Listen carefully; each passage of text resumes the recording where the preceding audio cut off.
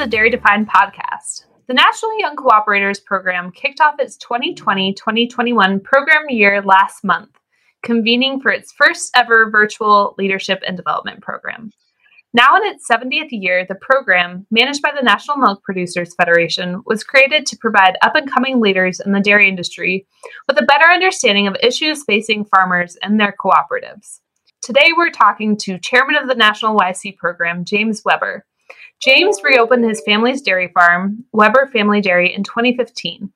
Together with his parents and fiance, he milks 120 Jersey cows and farms 800 acres just outside Frankenmuth, Michigan. James is a member owner of Michigan Milk Producers Association and a recent recipient of the co-op's coveted Outstanding Young Dairy Cooperator Award. James, we know it's a busy time for you. Thank you for taking the time to be with us today. Well, thank you for having me here, Teresa. I'm happy to participate and speak a little bit about the dairy industry. So, James, please share a little bit about yourself. How did you get into dairy farming, and what does your operation look like today? Yeah, so I grew up on my parents' 40-cow Holstein dairy farm where we were still milking a stanchion barn. And when I turned 18, finished high school, I was kind of searching for a path, and I took a stab at a 2-year dairy management program at Michigan State University, where during my second semester, I really started to fall in love with dairying, and I learned more about what dairying could be because all I had known was my parents' dairy farm. So that program led me out to California, where I went on an internship. I worked on a couple large commercial herds in that state, and then obtained a bachelor's in dairy science from California Polytechnic State University. I worked on a large commercial herd in Texas, and then eventually made my way back to Michigan because I wanted to be around family. And I had the opportunity to restart the dairy farm, the family dairy. And I chose Jerseys because in my time out west, I was on a herd that had Holsteins and Jerseys and just really liked that breed in comparison to the Holsteins. And on October 7th, 2015, 131 Jersey cows showed up at our farm. It's been a volatile year. What are some of the lessons that you've learned, and how will it change how you do business in the future? One of the things is that nobody saw COVID coming. Even when we had early whisperings of it over in Wuhan, we really didn't know what it was going to become. I was one of the more foolish people who back in 2019 decided, well, I'm going to take a chance and not pay the fee for the dairy margin coverage program. And I opted out of that. And, that was a big mistake financially, not participating in that. So huge lesson learned. Sadly, it came at a large financial cost, but that's how these things typically go. So moving forward, just for my lesson learned there, it's, participate in risk management for a business because who knows what the future is going to do. You live in Michigan, which was an important state in the recent presidential election. After a year of being pelted by political ads, what are your thoughts on politics? So politics have been kind of frustrating for everyone. When you hear about different candidates just back and forth attacking each other, it seems kind of immature. I understand why it's done, but what we could really use is those people working together for a common goal.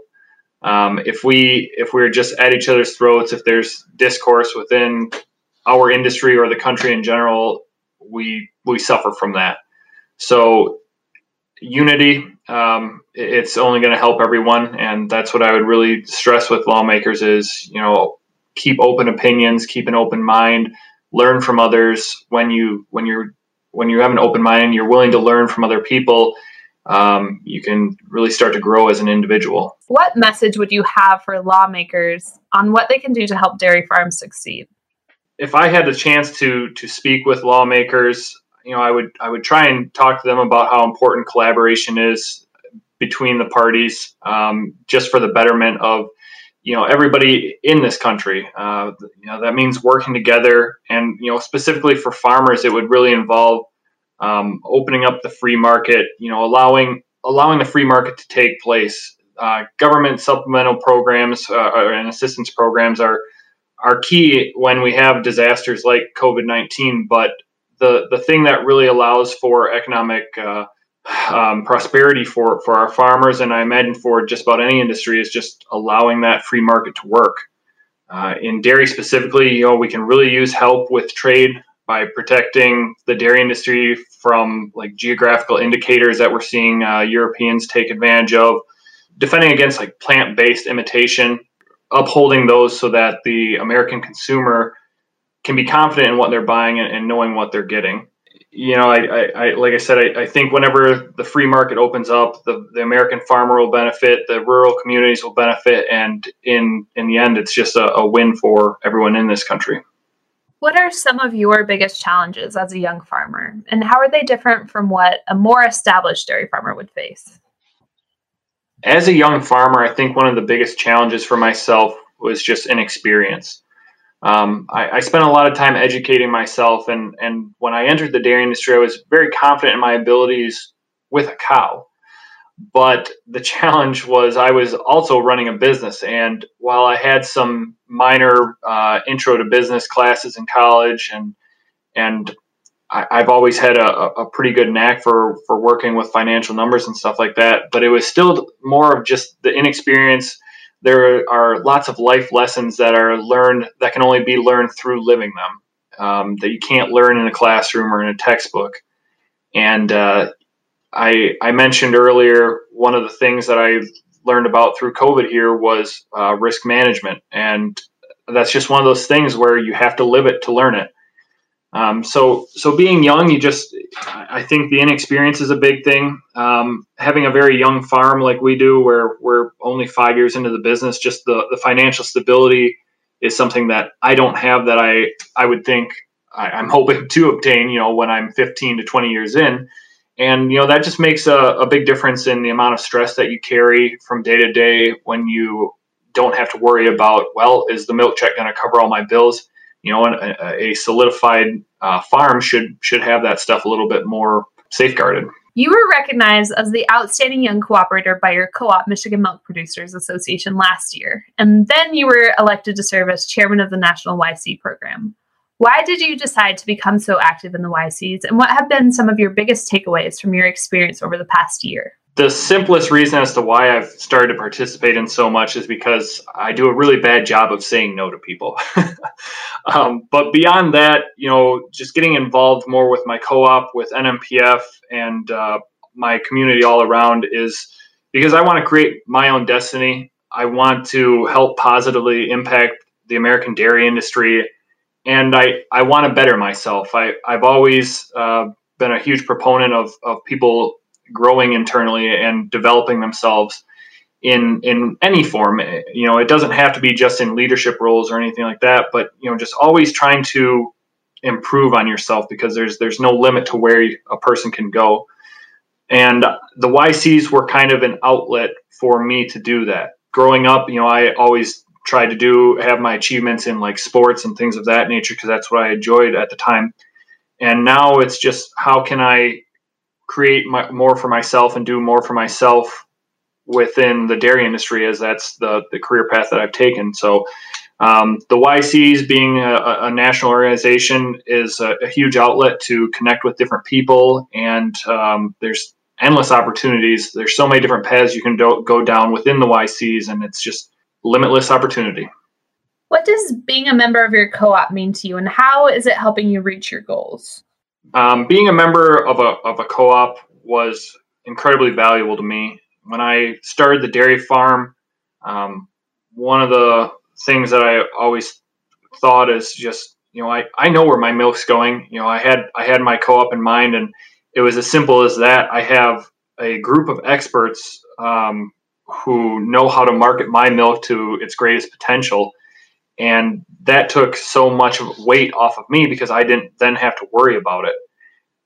The unity of the membership is a really fascinating thing. In the dairy industry, we say all the time that we're in this together. And even though we are each other's competition, there is that unity, that feeling where people are going to help you out, even though you staying in business might not be the best for them. I've always appreciated that about the dairy industry. And in addition to that, being a part of a co-op, there's so many resources available that co-ops typically provide to their membership. And it's just things that you wouldn't have if you were on your own.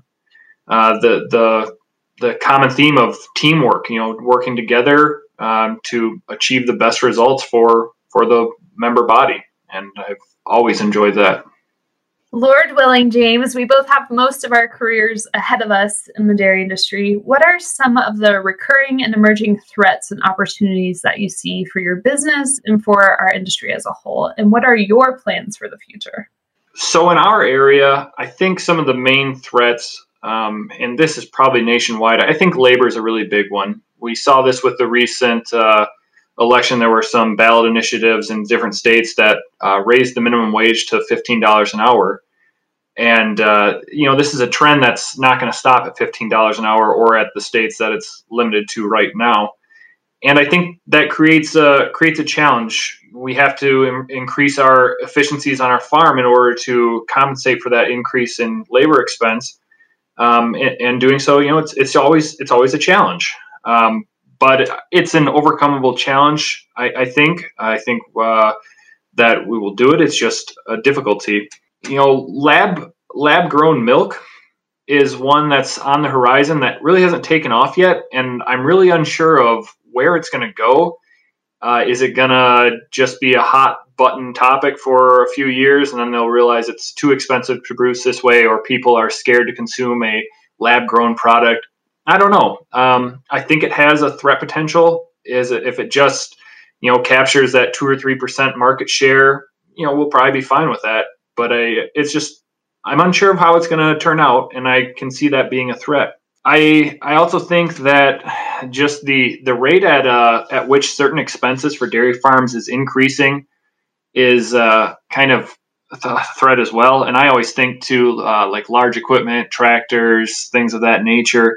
My dad always tells me how when he was growing up, a 100 horsepower tractor was 40,000, and understandably, there's so much more technology in the equipment, and there's a lot more that goes into it. But regardless, these pieces of equipment that we need to run our businesses their cost is going up exponentially in comparison to milk, which still has the same pay price as it did 40 years ago. So it's we have to find our efficiencies on the farm to compensate for that, and it's another challenge. So I know it's a lot of threats that I talked about, but I always think there's more opportunity out there than there is threats. I think that there's a lot of potential for smaller farms to start marketing, direct to consumer, and even large farms have done it successfully. I think there's going to be some opportunity with the net initiatives to go to carbon neutrality. There's going to be opportunities for carbon sequestration, and I hope that there's some money made available to dairies and any farm that's able to sequester carbon, and I think those farms will be rewarded for that. So there's an opportunity there.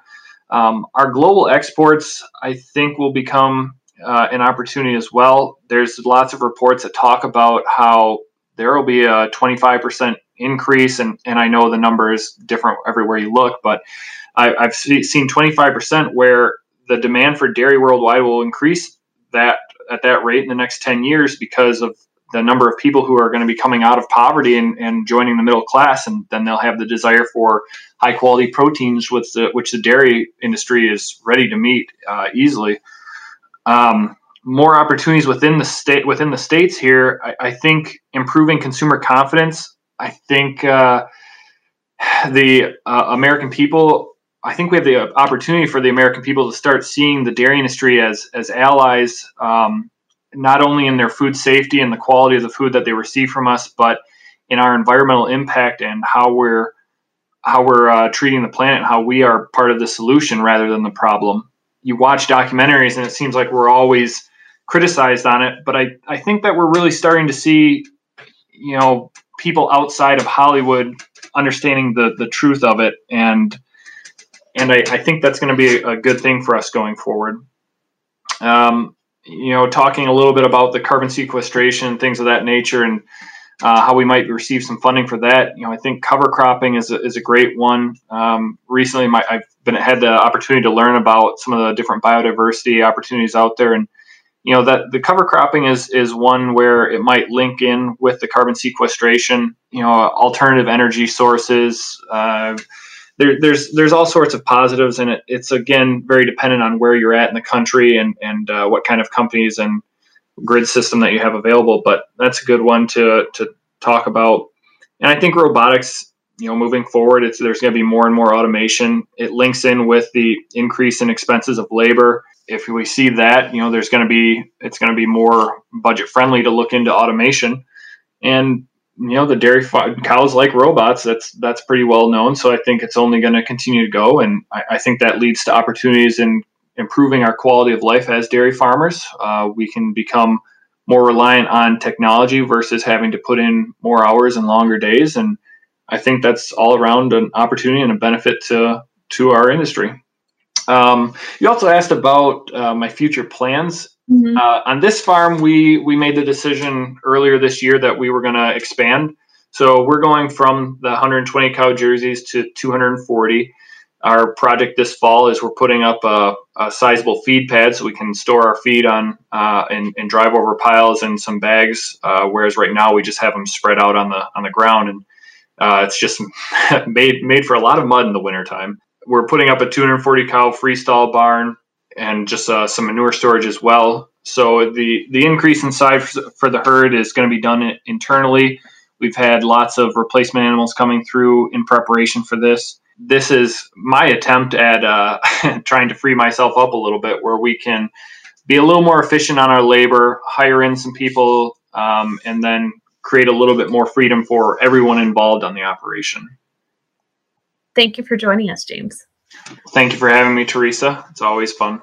That's it for today's podcast. For more information about the National Young Cooperators Program, visit our website, www.nnpf.org. From there, you can also find recent podcast episodes from the Sharing Our Story page off the news heading from our homepage. Or you can make it easy on yourself and subscribe to our Dairy Defined podcast on Apple Podcasts, Spotify, and SoundCloud. Thanks for listening. We'll talk again soon.